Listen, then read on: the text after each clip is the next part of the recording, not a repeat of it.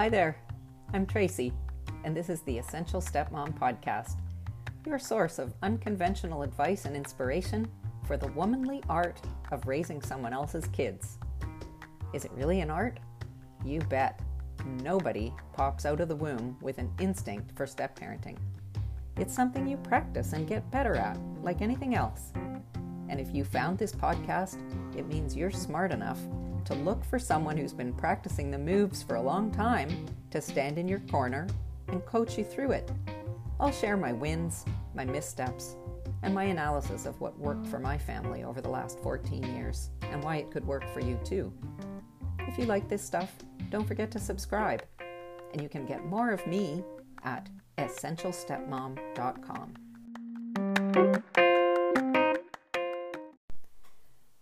If there's a weirder job than hosting a podcast and being a parenting strategist exclusively for divorced dads, I'm not sure what it is. But I'm all about weird, as you probably already know. One of the things I love most about what I do is getting to meet so many interesting individuals, and from pretty much every corner of the world. I think I can honestly say I'm not the same person I was before I started to host a podcast and look for people to interview. I ran across today's guest on another podcast about a year ago, which I guess was shortly after he'd started his own podcast, which is called Divorce the First 6 Months. You know how you can sometimes just tell from the sound of someone's voice that you're going to like what they have to say? It was like that. I was a fan of Peter Mastre after the first 6 minutes. Somehow it took a really long time for us to connect. But that's kind of perfect because we got to have a deeper and more interesting conversation now because we're both that much farther along in our respective journeys than we were back then.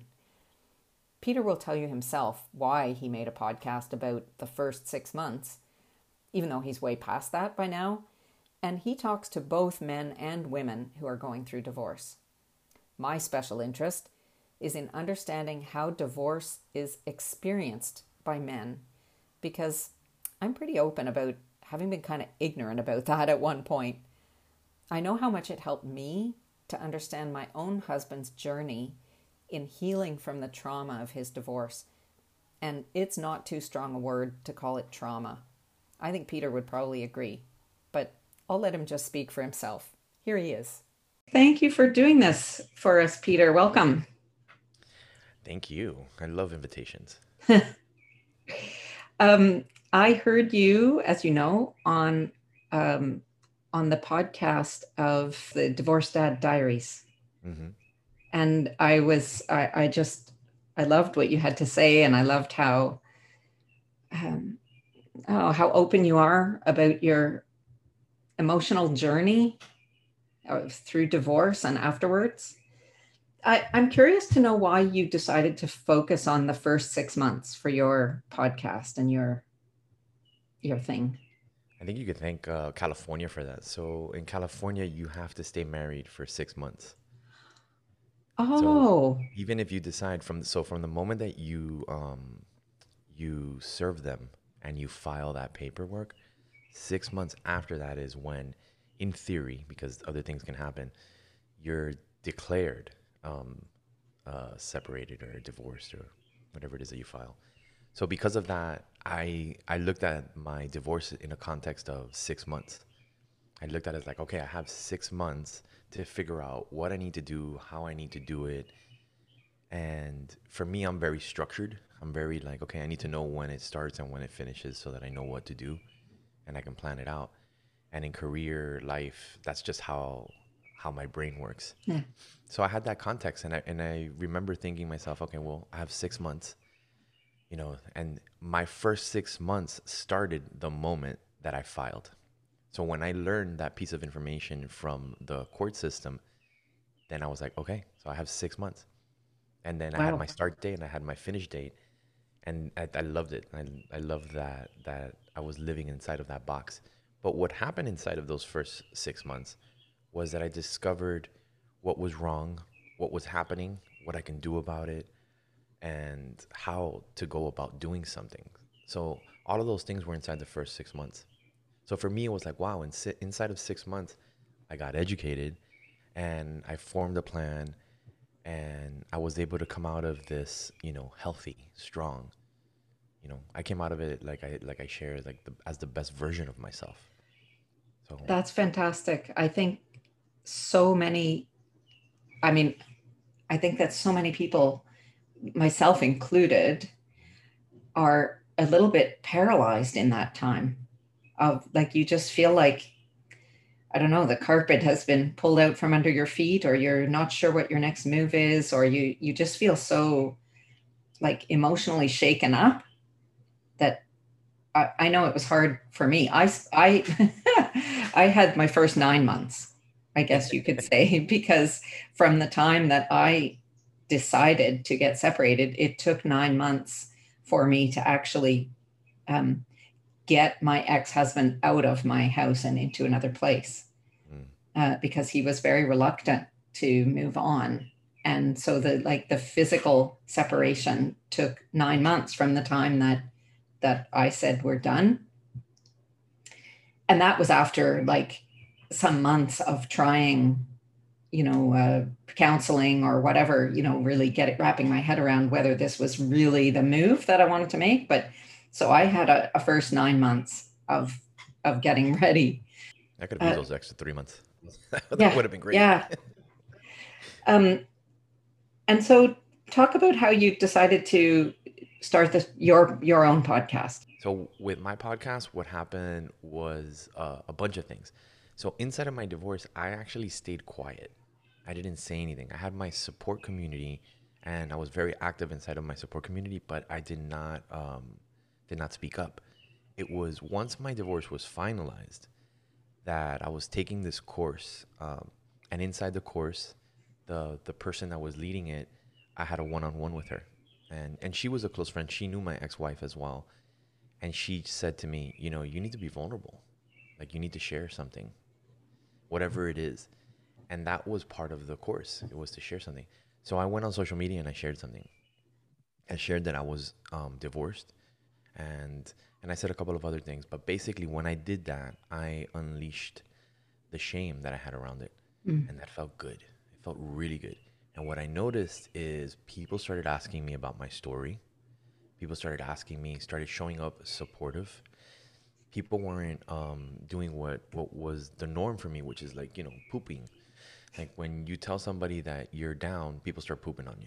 Yeah. And I'm like, I just didn't think. And the weird part was, it was somebody in my family that was doing that. They were shaming me.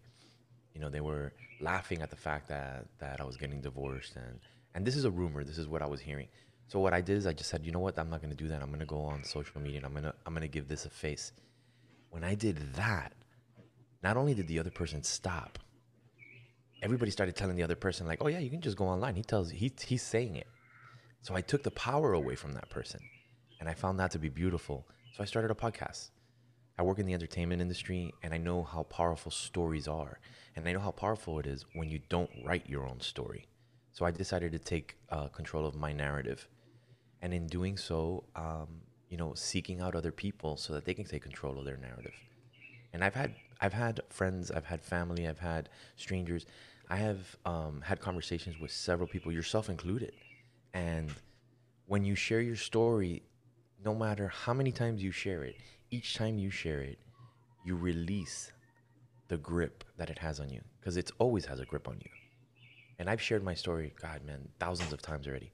And each time I share my story, I let go of a little more and a little more and a little more. Because at the end of the day, a divorce or a death, it means it's complete, it's over, it's done. So, there's mourning, there's emotions, there's history, there's memories. There's a lot of things that are not just gonna get erased. It's impossible. So that's what started it. That's why I continue it. And I think that's what feeds me now inside of this conversation. That's so great. And I love how you talk about the stages and the pieces, and that even after, 1,000 times sharing your story, that you still feel like there's another little piece of healing that comes along with that. Um, and I loved also that you talked about the aspect of shame Hmm. around being divorced, because I felt that big time. Like that was so big for me. Initially, of course, it really held me back from even wanting to go there or thinking that I could go there because there was a lot of shame Yeah. associated with that. And I think it surprises me as a woman. I don't know why it should, but it surprises me that there's a lot of shame involved from the man's side of a Yeah. divorce, which is, it's ridiculous to say that. Like, why should it surprise me? But I think that men express themselves in such a different way than women do that I think a lot of us are married to guys who are holding shame Yeah. around their last divorce, and we don't know it Yeah. because it's not something that they might have ever expressed to us. Yeah. I mean, it's a real thing. For me, it was so my ex cheated on me and never admitted it to me. And so I said that. I said it out loud in my support community and to friends and family once I came out officially on social media. And that's why the shaming began. Mm. Shaming began around that, like, oh, look, they cheated on him. And for me, I've always said that to my ex, who I haven't spoken to in a long time, and I wish that I could. It didn't bother me that, and I was not going to be responsible for somebody else his decision. So if she decided to not choose me, if she decided not to be with me, if she decided to be with another man while she was still married to me, that's her choice. She has the right. Like I can't take that away from her because I don't own her. She wasn't a she's not a piece of property. You know what I'm saying? Yeah. So inside of that conversation, I was like, okay, well, here we are. This is what it is, and I accept it. So it was very easy for me to how do you say, take shame, take the conversation of shame, take the shaming, and just be like, I'm not responsible for this. And for centuries, we've been responsible for it, especially Yeah. as men. As Yeah. men, is like, oh, if they do that to you, and then you're lesser than. And I'm Latino, like I'm Hispanic. My family, you know, I saw it growing up. They would poo poo on everybody that was already getting poo pooed on. It was Yeah. just like, here's another dump truck of Mm. shit for you, and it just that's not cool. That's No. not cool. That's not empowering. And I No. come from empowerment. You know, I was raised by a woman. I was raised by my grandmother and my mom, and they never taught me that. They taught me to love and to heal the people that are hurt and nurture them, not to kick them in the, fur fur. Yeah. Yeah. So, But that's so, like, that's really so evolved, that kind of response. And like the knee jerk response is like anger and like, who do you think yes. you are? Or like, you've broken your commitment to me and now I get to be angry at you. And it's what I teach in a different context. I teach how to turn those emotions around in a more, like, to turn them into something empowering. Like, it's not what you think. You can go in the same direction as the person who's offending you, and it Yeah. takes away all their power. Like when you say, well, yes, of course you have the right to do that, like, let's just not stay married. Yeah. That's okay with me. Like, you have the right to do what you want to do. Yeah, we're a choice. It's like when you're We in a relationship, that's a choice. You It's a have to do it choice you every make every day. day. Every Yeah, day. we Every day. There's no weekends off. There's no, like, yeah, hey, Veterans Day's coming. We don't have to choose yeah, each other. No, it's every single day. When you're in a relationship, you have to choose that person. yeah, People think, and that was one of the things, and I'm pretty sure that I'm guilty of it, is that when you're with somebody, you just assume you're like, oh, well, this is forever, yeah, and then you take, maybe you relax. But, you communicate with your partner and you're like, hey, you're relaxing. You don't just move on or turn off, or I don't know. For me, it's like I love the vows. I think the vows are beautiful because it's an opportunity to honor your word with another human being. But after marriage, now when I look at it and I go, I think I'd rather have partnership, because with partnership you're both in it together. Marriage for me now is it's almost like I still respect the word and I respect the tradition of it, but I think I want more of a spiritual marriage than I do a piece of paper and a government sanctioning it and saying, you know what, or a church.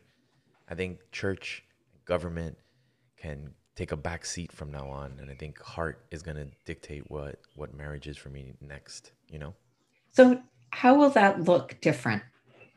Like, it will look exactly the same. It'll still look exactly the same. We'll still do the traditional walking down the aisle. We'll still have the the father or whoever hand off.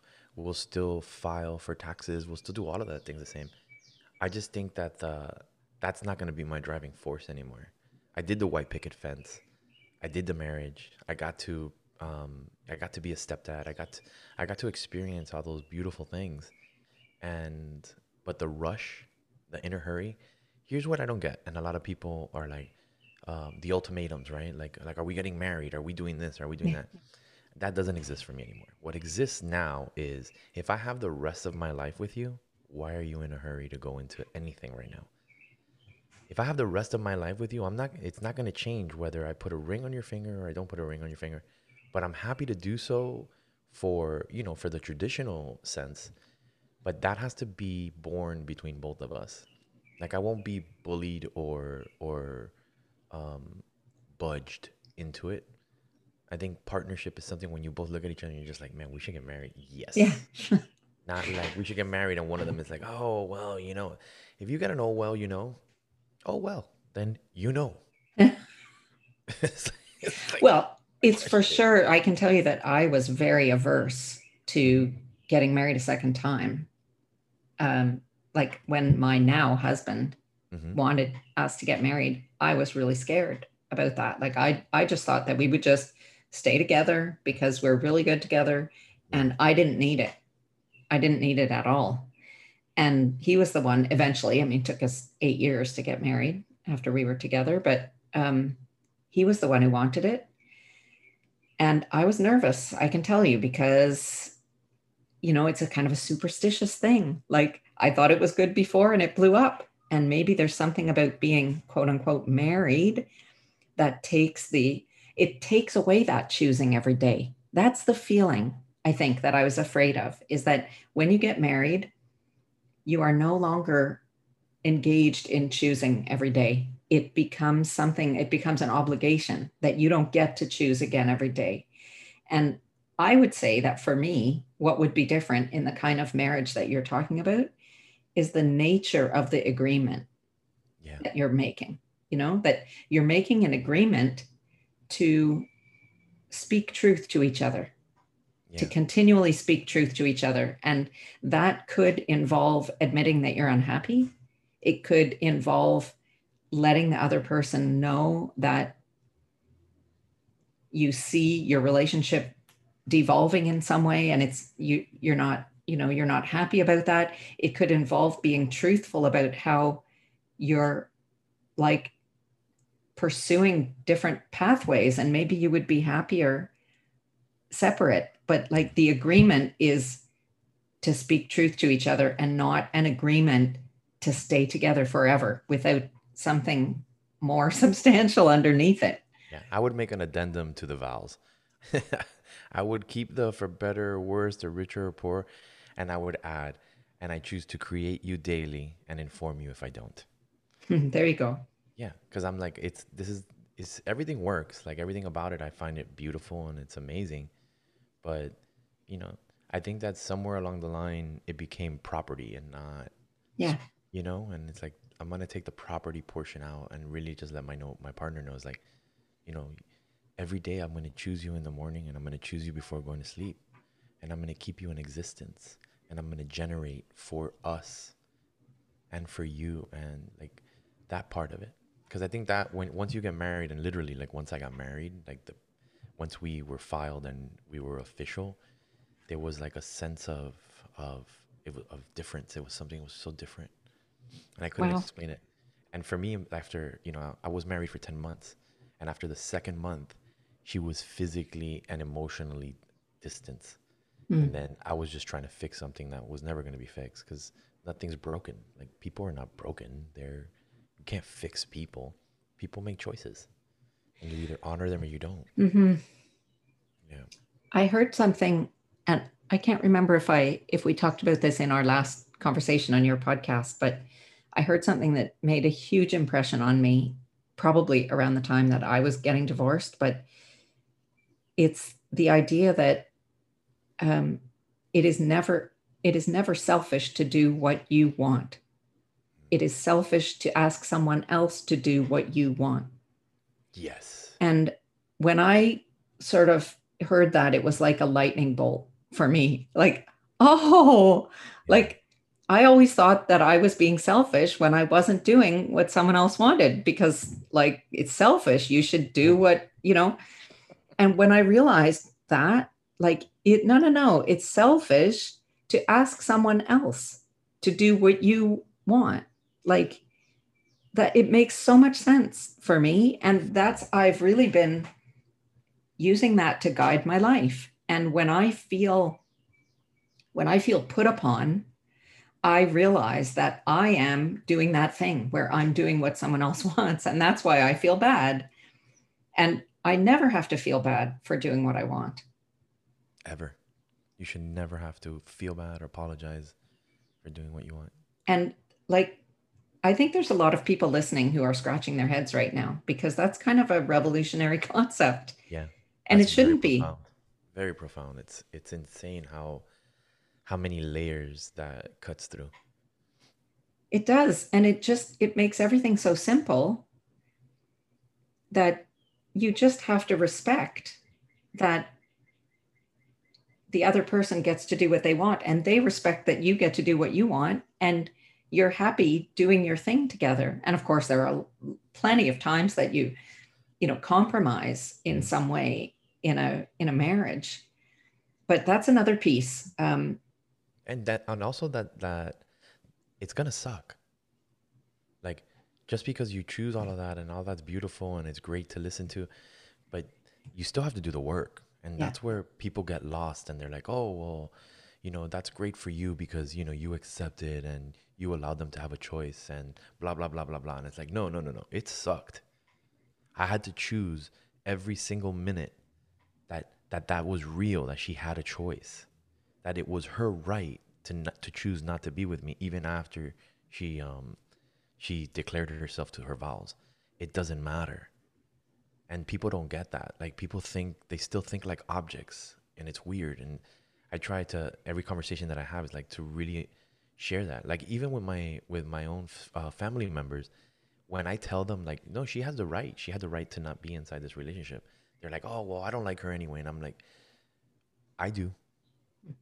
I get that you don't like her, and there's no reason why you shouldn't like her, because she had a choice. She was happy, and then she was unhappy, and then she made a choice to move on. And I'm grateful that she did that, and she didn't string me along for 5 or 10 years. So she did have a choice. We as human beings, when we are with people, we have a choice to be inside that, and it's daily.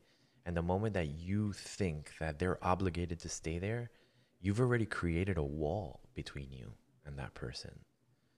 There has to be freedom. There has to be choice. Yeah, always. Or else it can exist. Yeah.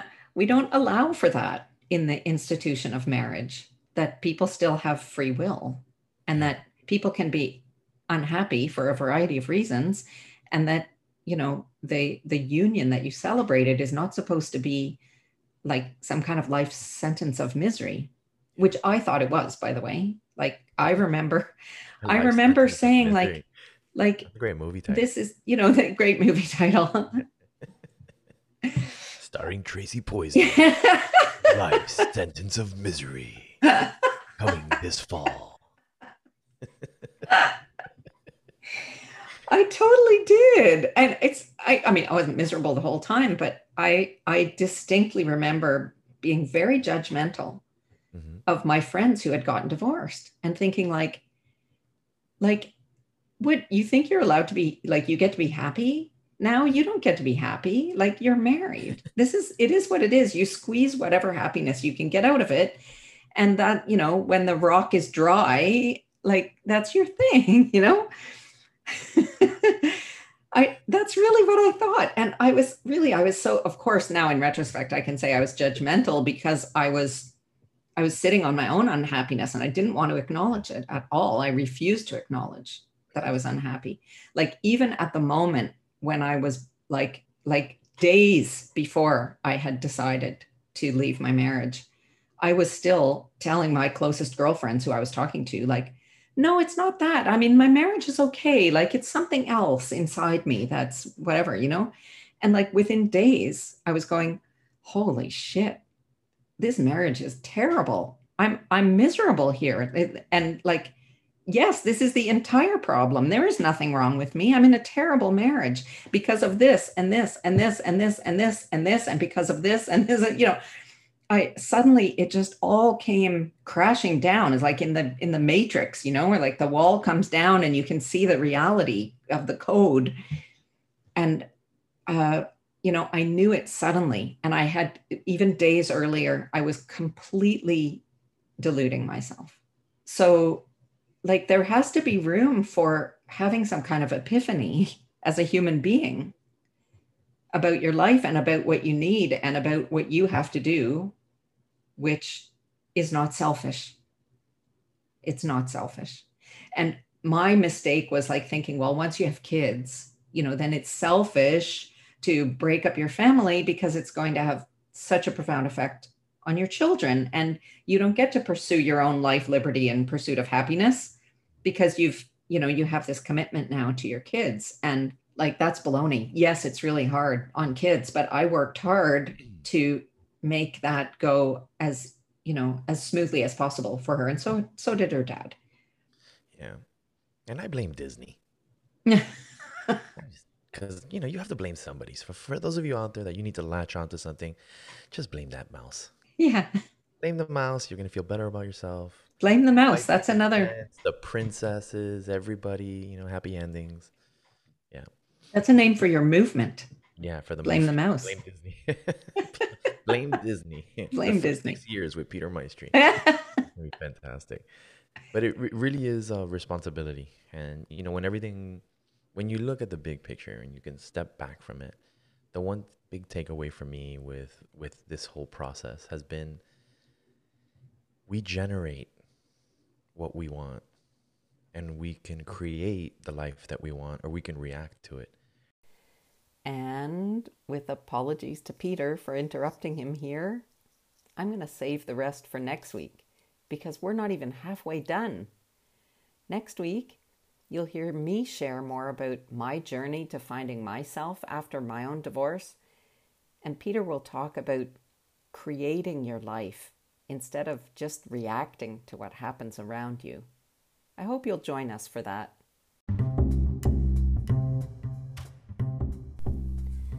Before I let you go, I want to just remind you about the Discord server that I've been so graciously invited to and that you can be a part of too. It's called Visible Man, and it's the answer to a prayer for men and women who just want to have honest conversations about men's mental health. There's a private room with a guys-only community and a public room where women are welcome too. So check it out if you'd like to understand how to help a man in your life who's struggling to get past something big, whether it's divorce or parental alienation or anything else. You can get there from this link, bit.ly/visiblemandiscord. I'll be really glad to see you there, although I probably won't even know it's you because you don't have to show up under your own name. Anyway, you'll see me there because I'm the same me there as I am here. Once again, that's bit.ly/visiblemandiscord. And join the conversation to give men more opportunities to open up about the big scary stuff in their lives. One more word before I sign off. This is the season when many of you are gearing up for a longer visit with your kids and or your stepkids, and that means some extra pressure to come up with activities so they don't just park their bones in front of a screen for 2 weeks. I've got something in the pipe to help with that. Keep your eyes peeled for an announcement from me in the next week or so. I'm excited about this. Bye for now.